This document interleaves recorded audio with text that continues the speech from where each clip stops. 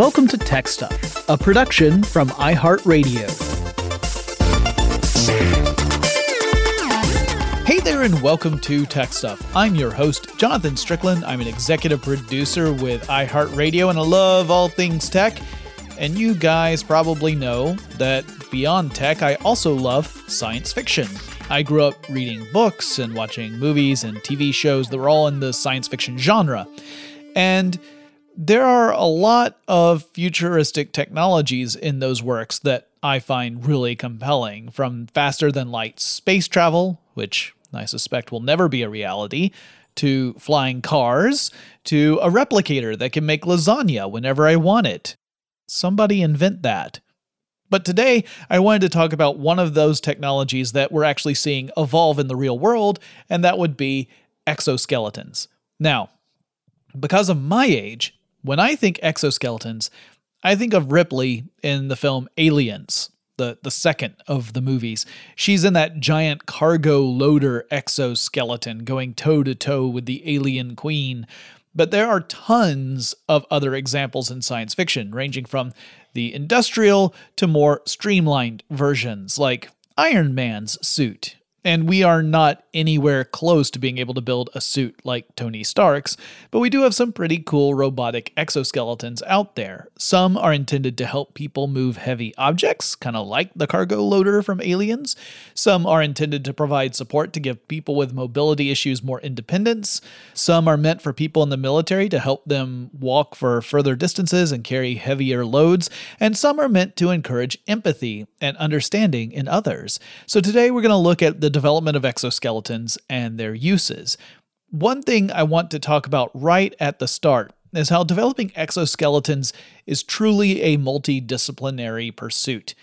And what I mean by that is that it requires the expertise of people in very different fields of study. One obvious one is robotics.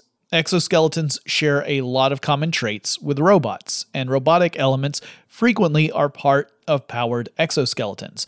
But here's the thing about robots. Their form doesn't have the limitation of the human form. Robots come in all shapes and sizes.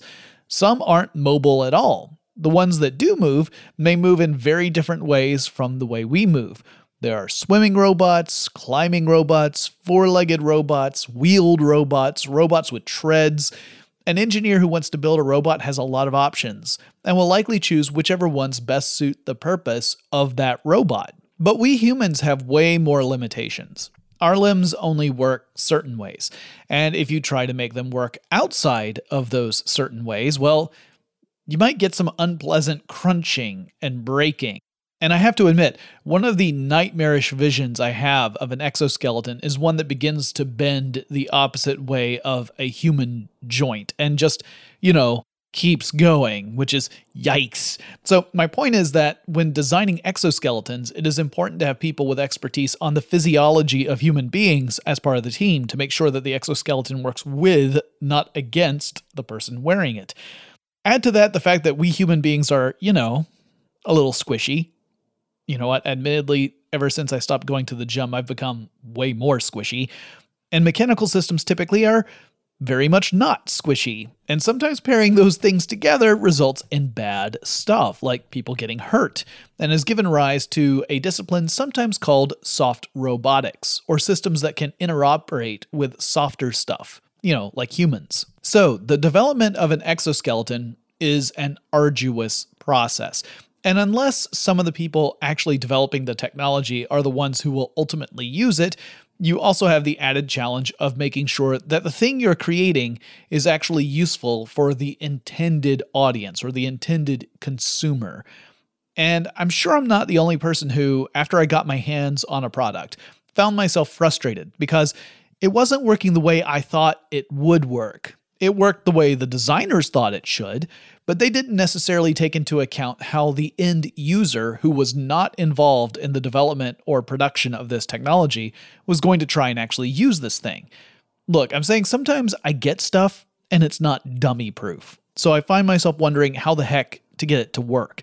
And yeah, I'm being a bit glib, But it really can be an issue. Designers can sometimes make something that doesn't really work for anyone because the designers got sidetracked solving one or more technical problems and didn't create something that is actually helpful. Now, that last point applies to any product, really, not just exoskeletons. However, with exoskeletons, you can see how it is particularly important. Designing and building even a prototype is incredibly labor-intensive and thus expensive. It requires a lot of time and research, and that is an investment. So you kind of want to make sure the end result is something worthwhile, even if it's not going to become a commercial product in the future. You want to make sure that what you're doing actually matters. And you can also think of exoskeletons as falling into one of three broad categories. There's actually a couple different ways we can classify exoskeletons, but one way is to look at what they are intended to do. Are they upper extremity exoskeletons, meaning stuff that helps with moving heavy weights using your arms and your torso? Are they lower extremity exoskeletons, something that helps, carry weight with the legs or the hips, or maybe helps correct some sort of physiological issue? Or are they full body exoskeletons, essentially shoulder to toe typically is what we're talking about with these things.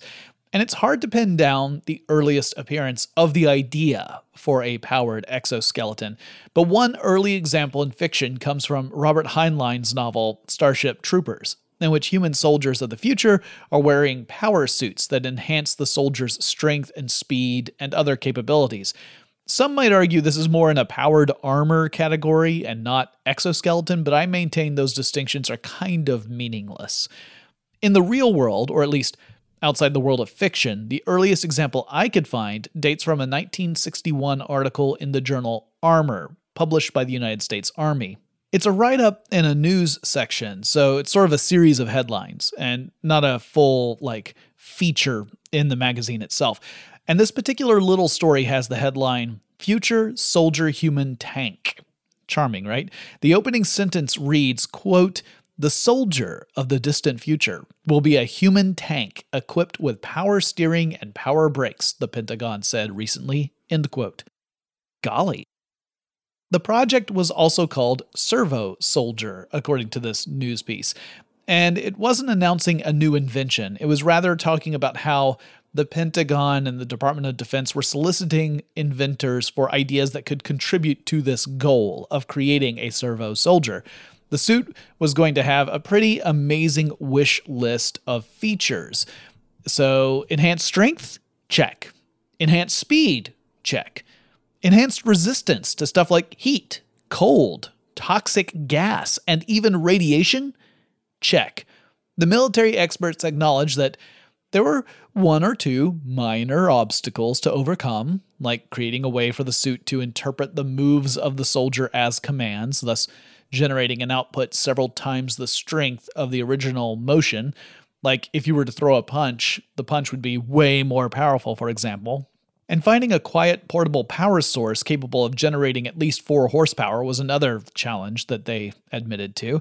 And the name gives me a chance to explain just what a servo is. It's not just the surname of a plucky robot who riffs on bad movies. Shout out to Tom Servo. Servo is short for servo mechanism.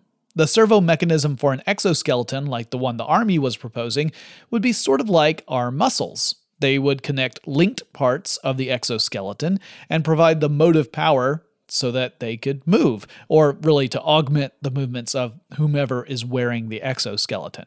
So, servos often find their way into what is called closed-loop applications. A closed-loop system is one in which there is a process that has an outcome, and the state of that outcome then comes back to affect the process. So one example of this is a clothes dryer with a dryness sensor. So you throw some wet clothes into the dryer and you set the dryer to dry. The dryer tosses your unmentionables around while blowing hot air to dry them out, and a sensor stays on the lookout for signs of moisture. And so as the cycle is coming toward an end, the sensor is detecting if there's any moisture present. And if it does pick up that there's moisture there, the clothes are not really dry, it then feeds back into the system, and thus the dryer just keeps going for a while longer. If the sensor does not detect moisture, then it says, okay, it's good for us to stop now, and the whole process stops. This is a closed loop because it relies on that feedback signal. So, a servo motor, at its heart, is a device that rotates parts of a machine precisely and efficiently. So, that rotation might be translated into a different type of motion, usually through gears of some sort. So, you have an element inside the servo that's rotating, but the part that you might see might be a platform that raises and lowers. But it can do so at a very precise distance and a precise speed, and that's it, which is pretty simple, right? They're able to move at varying velocities and to different positions.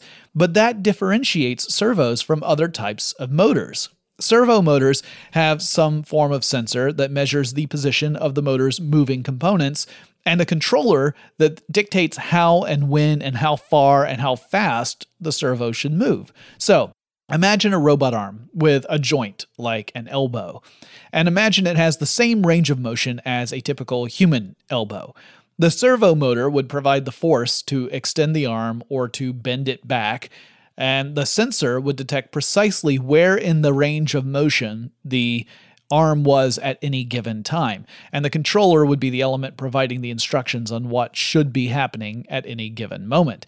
Now, there's a lot more to be said about servo motors, but I'll have to dedicate a full episode to explain them in greater detail. For our purposes, it's good to know that it's an electromechanical element that acts like a muscle, largely in robotics.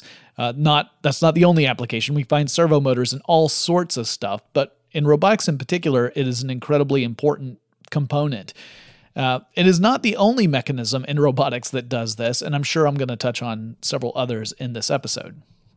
Now, I do not know how long the Servo Soldier project lasted, or whether it ever got beyond the initial stage of just soliciting design submissions, but I do know the piece in armor came out a full 2 years before the first appearance of the comic book character Iron Man. And there were other attempts at creating exoskeleton technology as far back as the 1960s.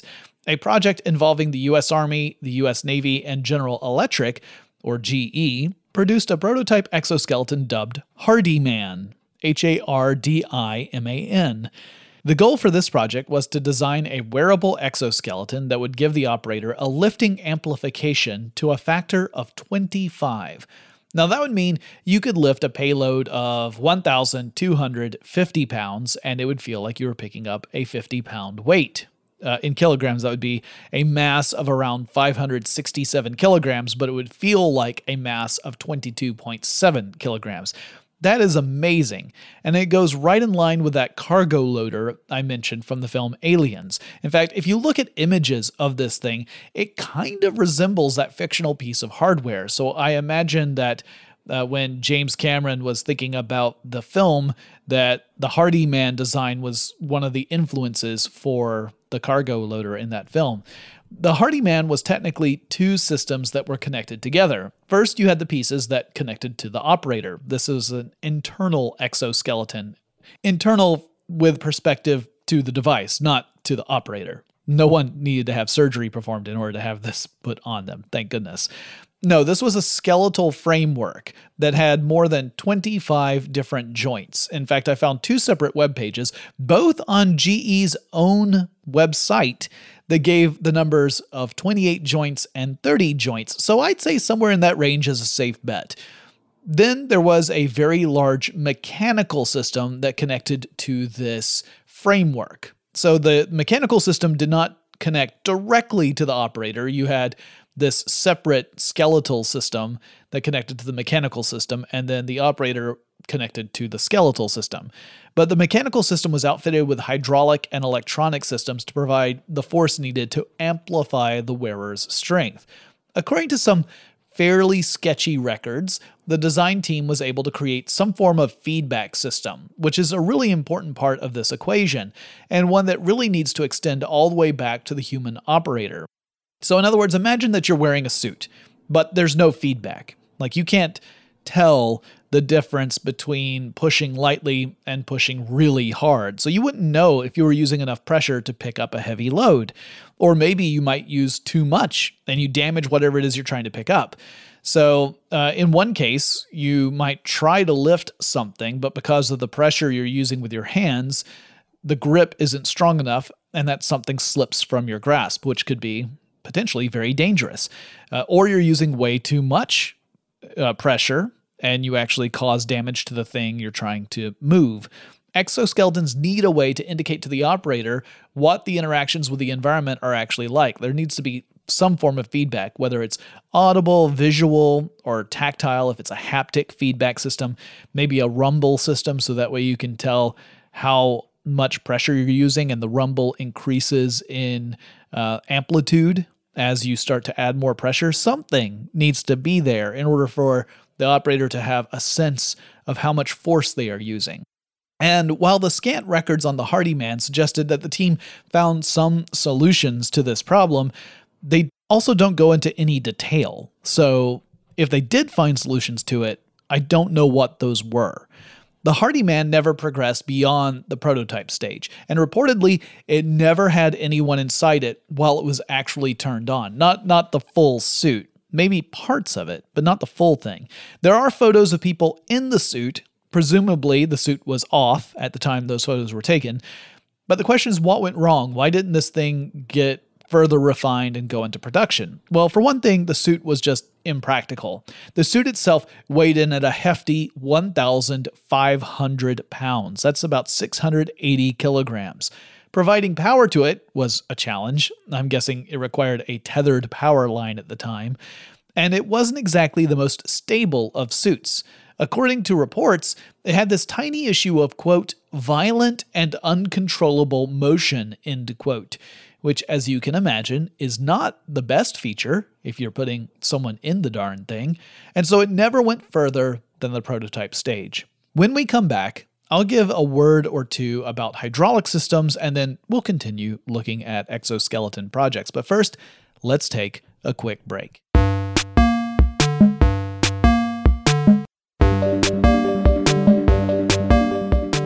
Okay, before the break, I mentioned I would talk about hydraulic systems and why they are used in heavy-duty industrial strength machinery. And this has a lot to do with physics, particularly the physics of specific types of liquids. Now, basically, hydraulic systems are using some form of pressurized fluid to do work. So imagine you've got a pair of syringes, and the first syringe is filled with a liquid, and it's connected by a tube, which is also filled with liquid. There's no gaps there. And this is connected to an empty syringe, but this second syringe has its plunger fully depressed.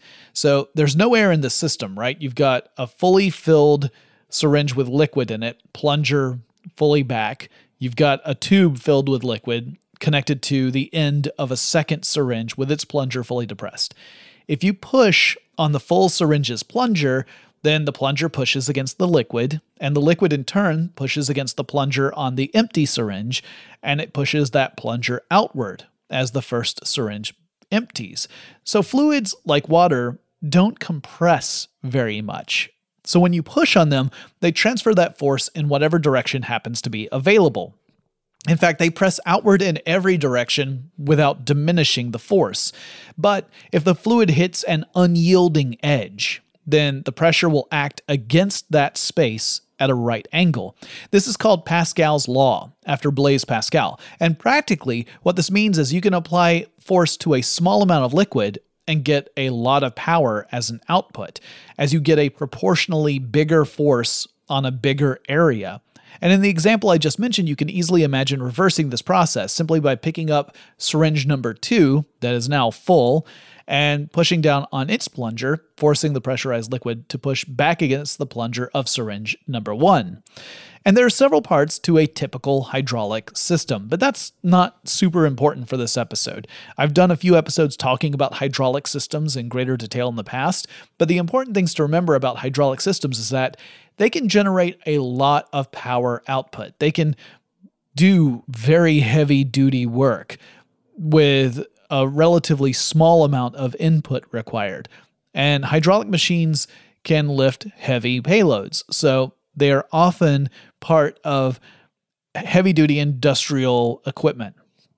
We're talking about stuff like construction machines, cranes and bulldozers and backhoes and that kind of thing. And they're a part of heavy-duty exoskeletons as a result as well. And I should also mention the difference between hydraulic and pneumatic systems. Hydraulics rely on pressurized liquids, and again, those don't compress. Pneumatic systems are kind of similar, but they rely on pressurized gas, and gas does compress. So hydraulic systems are better for those super heavy-duty functions. And they are incredibly precise, but they are also slower than pneumatic systems. Pneumatic systems are better for smaller applications that don't require as much force or precision, but they do require faster action. So they're two different technologies that work on similar principles, but you would want to choose one or the other based upon whatever application you had in mind.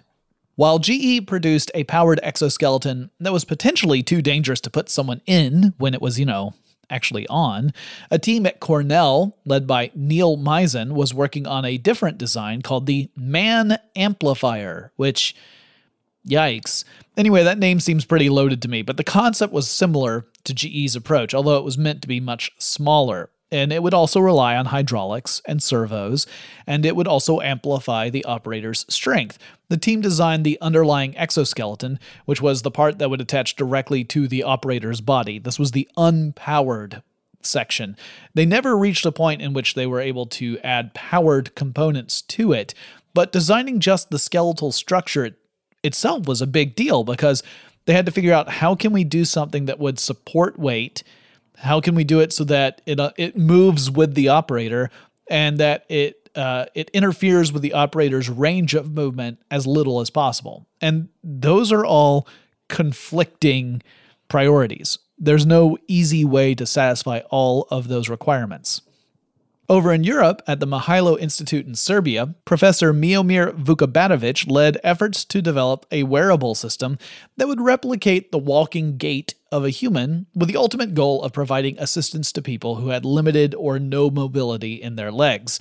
The work in that field would also advance our understanding of bipedal robotics systems in general, meaning that while the goal was to create an exoskeleton to give mobility to people who might otherwise not have that independence, it also contributed to our progress toward bipedal robots, robots with two legs that are capable of maintaining their balance and also moving through environments. This is easier said than done. It's actually incredibly difficult to achieve. So the reason why this is such a hard challenge is that you got to think about what walking actually is. For a lot of people, walking is just something we can do without really thinking about it. You just do it. But if you want to replicate walking, you have to figure out what walking really is from a physics perspective. You got to figure out stuff like momentum and balance. You have to marry a stable, repeated phase, that is, moving the legs in a pattern that works and creates a stable, system. But you also have to do that within the context of an unstable phase. And by that, I mean bipedal walking is essentially a series of shifting our balance forward so that we're falling. Walking is just falling and catching ourselves over and over by extending a foot. And then we catch ourselves with that foot, we shift our weight and our balance so that we continue our fall forward, but we catch ourselves with our other foot. Now, this process is natural to us. It is easy for us to do, and we don't feel like we're falling, right? We're just pushing ourselves forward. But if you were to try and replicate that in a machine system, you literally are having to cause the machine to fall forward and then catch itself over and over again. And that requires you to figure out how to do things like maintain balance. How do you maintain speed? How do you allow for stopping? How do you allow for the change of direction? I mean, all of the acceleration forces are really tricky. And one concept that Vukabatovic put forth was what he called the zero moment point. And this describes a condition in which there is no horizontal movement, or moment, I should say. And the feet of whatever the bipedal device is are in contact with the ground, but there's no horizontal motion, and there's sufficient friction between the foot of the bipedal structure and the ground so that there's no slipping. So in other words, this is the condition in which a bipedal structure is stable with regard to horizontal movement. It's standing still, essentially. And again, that sounds really simple, but it's actually pretty tricky to achieve, especially if you don't have full control of the environment. So if the ground is not perfectly level, for example, this is harder to do than it sounds. The early example from the Mihailo Institute was a pneumatically powered exoskeleton system. The Institute would continue to pioneer work in robotics and robotic exoskeletons, and we would see continued interest in developing such devices to aid people with mobility issues. Over in the United States, researchers at the University of Wisconsin-Madison developed a walking robot exoskeleton that also aimed to help people with limited or no motor function in their legs so that they could walk. There's a video showing this and 2 other robot designs that's pretty fascinating, but the version of that video is pre-programmed to carry out the same basic walking sequence, meaning it was a very early stage of a useful exoskeleton. It was either on or it was off, so you were either walking or you were not. Such a device would just allow someone to walk in a forward motion, but it would be incapable of doing other things like climbing the stairs or letting the operator sit down in a chair or even changing direction.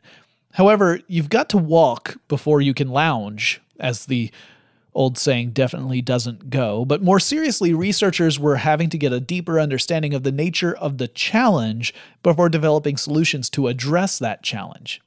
And this is a typical part of engineering. You have to define what the problem is before you can create a workable solution. And we were still in the stages of defining the problem. The early work in exoskeletons was fascinating, but also illustrated the limitations of the time, some of which still remain to this day. Computational resources in the 1960s and 1970s were scarce and mostly restricted to mainframe systems. Power sources were large and frequently immobile, or at least practically immobile, and a lot more research needed to be done to develop mechanical systems capable of replicating the motions that come naturally to the typical human. Now, that's not to say that there weren't other examples of exoskeletons in the following years, but really we started seeing some major advances a couple of decades later. So we're going to skip ahead. Just know that there was a ton of work in this space that I'm skipping over, but otherwise we would have, a 20-episode long series here. So countless engineers, scientists, inventors, doctors, and more added to our understanding and our capabilities in robotics, and that's what would make the exoskeletons I'll talk about next a real possibility. Without their work, I wouldn't have anything to say in this next section. So, in the late 1980s, the Institute of Electrical and Electronics Engineers, or IEEE, or IEEE, or as I like to say, IE, created the first international conference on rehabilitation robotics. To be clear, powered exoskeletons are just one manifestation of the concept of rehabilitation robotics, which aims to, quote, propose cutting-edge solutions to boost the rehabilitation process, providing robotic assistance to address and speed motor recovery, trying to unveil the mechanisms underlying brain plasticity, end quote. So we saw a lot of convergence at this time in various fields that aimed to leverage robotics with regard to medical and physical therapy applications, including advances in robotic prosthetics. So again, there was a lot of work going on that would see advances in different approaches slowly make their way into other applications. So rather than attempt to go through a timeline bit by bit, I figure it would be best to talk about some of the other exoskeletons that emerged over the last 20 years. In 2001, a company called Hakoma introduced a technology meant to help patients undergoing physical therapy in gait training. In other words, learning to walk in a way that's safe and efficient, that allows a patient to maintain balance and not exhaust the person. So patients who had experienced a neurological event like a stroke can use this technology to train themselves to walk again, to maintain balance. The technology is called Locomat, LOKOMAT, and it includes a treadmill and a special exoskeleton harness apparatus that assists patients in regaining the ability to walk. There are videos online showing it in use, and it is incredibly remarkable. This particular technology is meant to help people regain the ability to walk. It's not an example of an exoskeleton one might use outside of physical therapy, because it is dependent upon the harness and treadmill. So this is not something that someone would get fitted for and then use in their daily life. This would be something that someone would use whenever they would come in for physical therapy. Another example of a technology designed to help people recover and gait train is the Tibion Bionic Leg. This device evolved from an earlier model that was a powered knee orthosis. An orthosis is a brace or other device that provides support to joints that helps correct some disorder of a limb or provide strength where you've lost some strength in that joint. The original device was really meant to help patients recovering from knee surgery so that they could build their strength back up during physical therapy. But after receiving some feedback that the device might be able to help people who had a stroke, for example, train to walk again, the company went to the drawing board and created a more advanced version. This would be the Bionic Leg. And it's like a mechanized brace for one leg. It includes a pressure sensor that the patient wears in their shoe, and a computer accepts input from physical therapists so that the therapist and the patient can fine-tune how much weight the device will support, and the sensors that keep track of the leg's position and orientation will allow the machine and the patient to work together. And it's also a pretty nifty application of this technology. There are lots of other examples of exoskeleton technologies that have been used in medical applications. Here in the United States, the FDA, that's the Food and Drug Administration, has approved 3 different exoskeletons as of 2016. I couldn't find more recent records of this, but for treatments of patients who had suffered spinal cord injuries, there are 3 that have been approved. Those 3 are the Exo GT, Exo is spelled EKSO, the Rewalk exoskeleton, and the Indego exoskeleton. Indego is INDEGO. The technologies all share a similar goal. They provide the support necessary to allow patients the opportunity to regain mobility and to rehabilitate.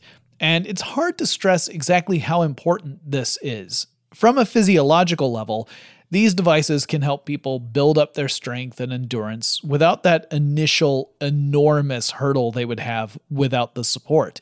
Physical therapy can be grueling, and the progress can be really slow, and psychologically that's really discouraging. But having a device that can help stabilize and support a patient is immensely helpful. The patient can continue to work toward progress without having as large an initial challenge. Now, they're still putting forth effort. I mean, that's the whole purpose, is to help the patient build up strength. So you don't want to take all the load off. You just want to make it more manageable so that progress is easier to come by.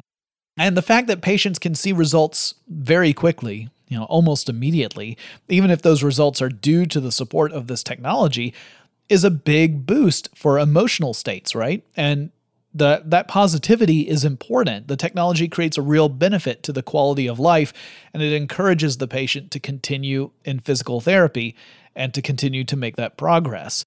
When we come back, I'll talk more about industrial and military exoskeletons, as well as a special suit that, in a way, is meant to provide the opposite experience to the medical ones I just mentioned. But first, let's take another quick break.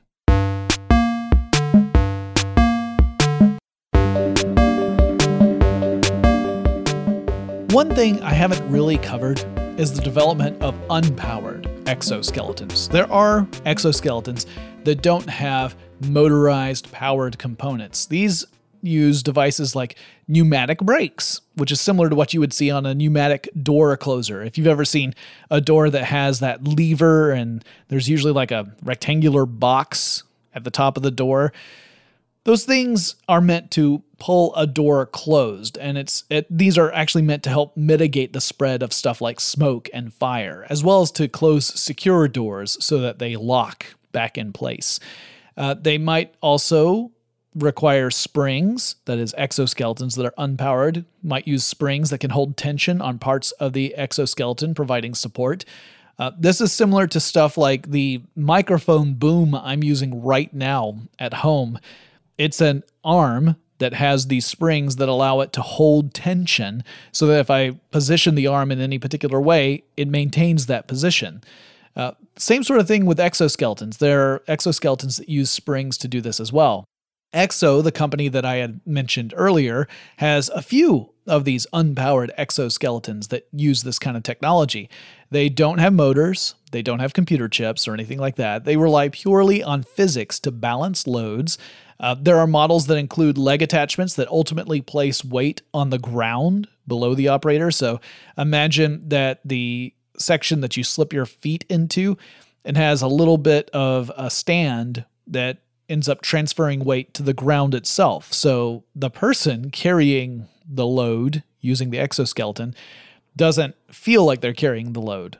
That weight is transferred through the exoskeleton to the ground below. People who use heavy machinery, like heavy tools, can wear one of these and have much of the weight of that tool transferred to the exoskeleton. And because there are no motors or anything like that, the operator can control all the movements. There's a reduced need for maintenance, so it's much less wear and tear on the device. There may be, in fact, there probably is, reduced range of motion with these, so it's not like it gives you total freedom, but it does mean that you trade that for the ability to carry really heavy stuff for a really long time without it feeling like you're carrying heavy stuff. I've seen these things also take form like in Steadicam type rigs. Steadicam rigs allow camera operators to put potentially very heavy cameras on a mechanical arm that attaches to a harness worn by the operator, and the camera would typically be too heavy and bulky to hold out like this, particularly for long time. But the harness distributes the weight more like a backpack would, and the arm provides support. There are other elements that allow camera operators to get those smooth gliding shots, like that famous sequence in Goodfellas, but I've done an episode on Steadicams in the past, so I'm just going to move on. But let's get back to powered exoskeletons. I want to talk about a genius named Humayun Katsaruni. He is a scientist and professor of mechanical engineering at the University of California, Berkeley, and I'm sure I've totally mispronounced his name, and I apologize to him for that. But Katsaruni played an integral role in pioneering research, starting in the 1980s, really, in exoskeletons. He was a founder of Exo, the company that I've mentioned a couple times now, the ones that created the Exo GT and also those unpowered exoskeletons I was just talking about. He led many R&D efforts to create exoskeletons to boost upper body and lower body capabilities, with goals ranging from aiding workers doing difficult, physically demanding jobs to helping people regain the ability to walk. And he helped create exoskeletons that could aid people to walk great distances so that they could do so without exhausting themselves. And his team developed the Human Universal Load Carrier, or Hulk. Incredible, huh? Hulk is an exoskeleton that was designed to allow the wearer to carry a significant amount of weight, with the exoskeleton taking most of that load. So a person wearing the Hulk could carry up to 200 pounds of stuff, with the device providing the lifting capabilities. The exoskeleton is made from titanium, and it weighs 53 pounds all by itself, or around 24 kilograms. And that's without the batteries that are needed to actually power the thing. It has a 20-kilometer range of operation before needing a recharge, and that would be if you were to operate it at a walking speed of around 4 kilometers per hour over level terrain. The muscle, such as it is, of the exoskeleton is provided by the hydraulic system, and a microcontroller on the exoskeleton itself provides the brains needed to make sure that the system is moving in concert with the operator. More on that in a second. So Exobionics sold the rights for the Hulk to Lockheed Martin, and Lockheed Martin continued the development of the exoskeleton in cooperation with the U.S. military.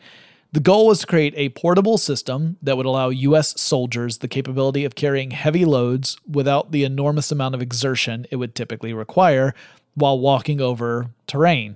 Unfortunately, the design ultimately proved to fall short of these goals, as in actual use it appeared that operators would become exhausted despite the exoskeleton, or really I should say because of the exoskeleton. That it wasn't necessarily the load they were carrying that was tiring them. It was literally trying to move inside this exoskeleton and getting it to do what they needed it to do. So the Hulk failed to perform up to expectations, but engineers and researchers learned a lot from the process, and the work with exoskeletons would continue.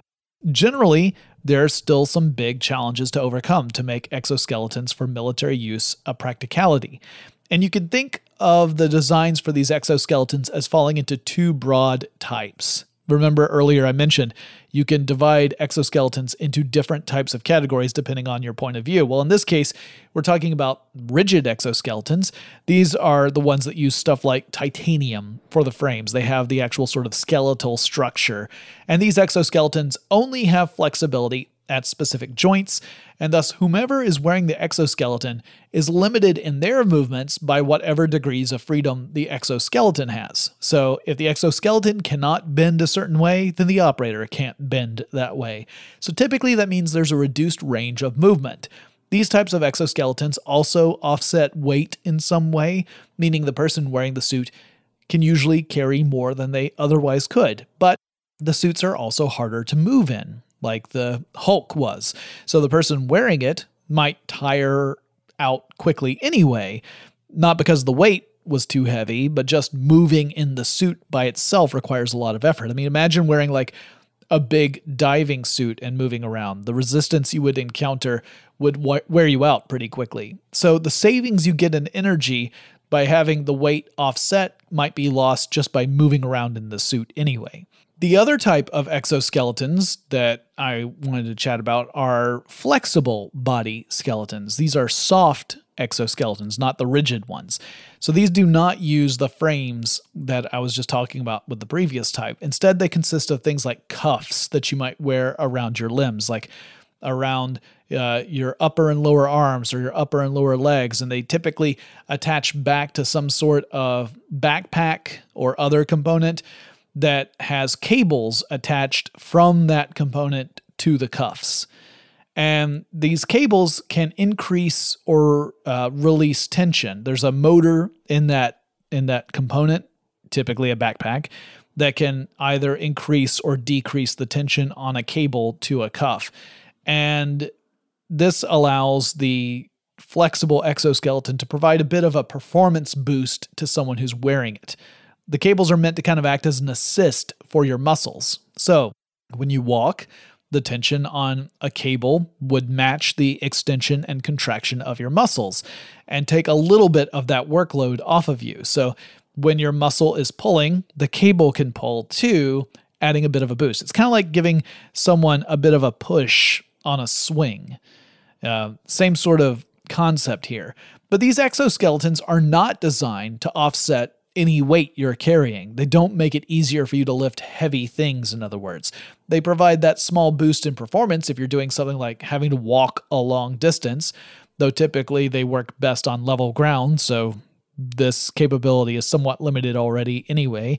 But on the plus side, they're not as heavy as the rigid body style exoskeletons, so wearing it doesn't, mean that you're putting on a 200-pound suit or something.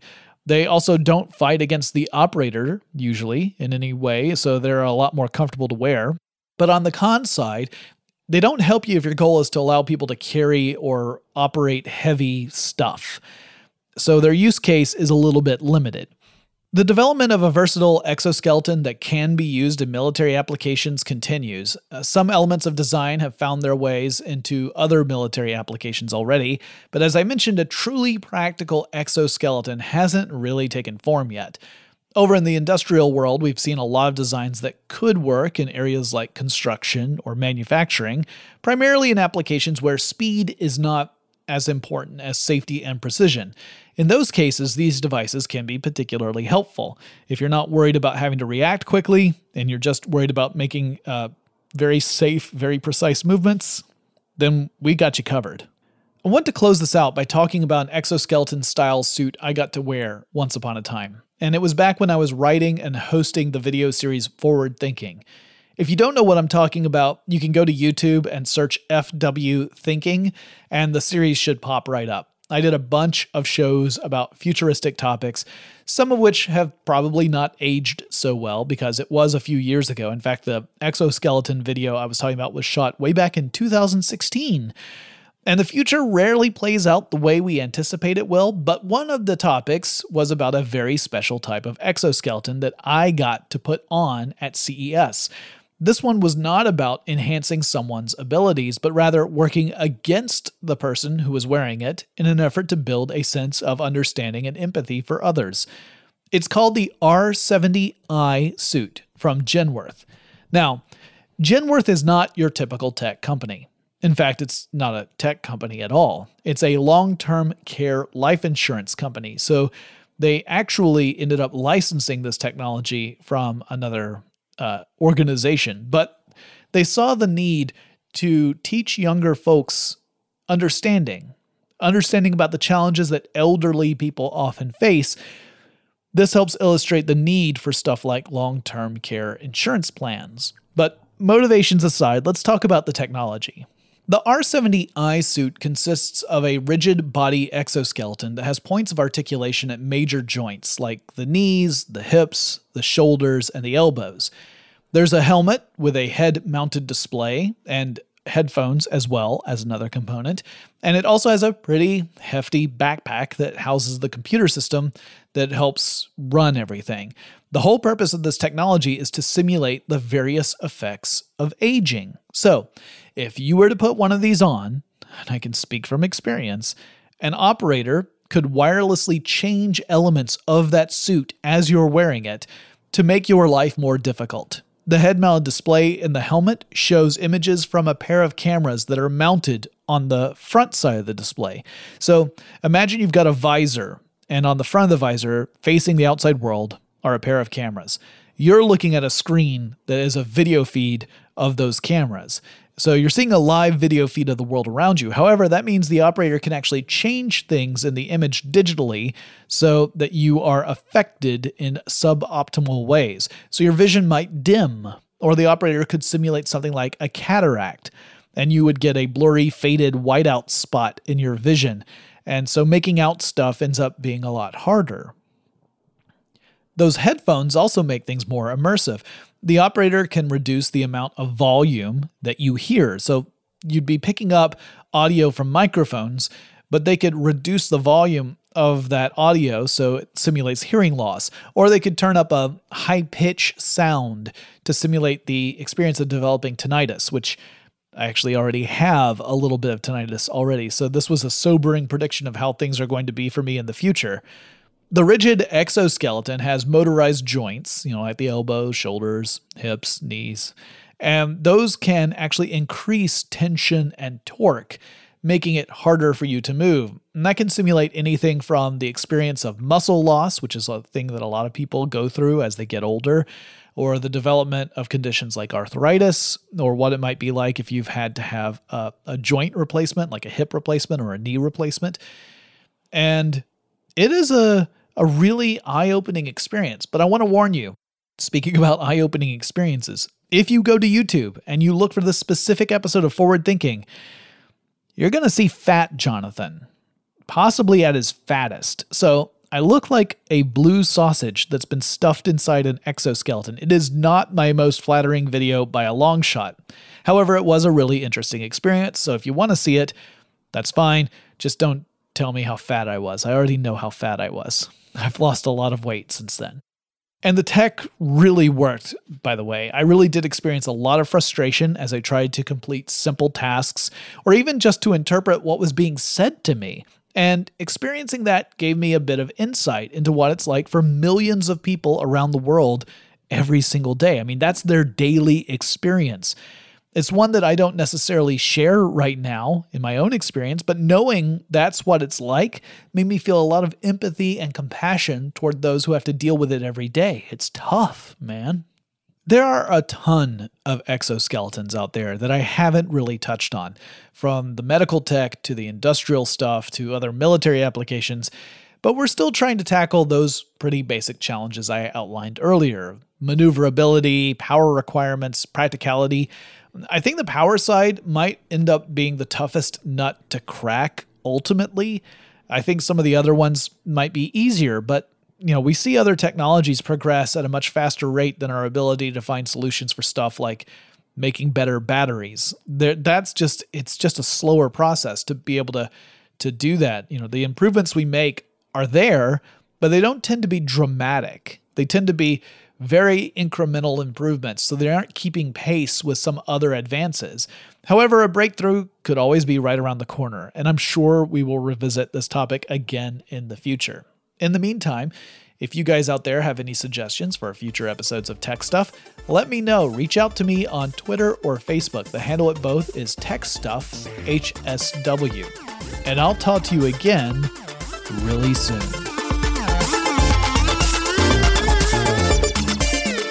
TechStuff is an iHeartRadio production. For more podcasts from iHeartRadio, visit the iHeartRadio app, Apple Podcasts, or wherever you listen to your favorite shows.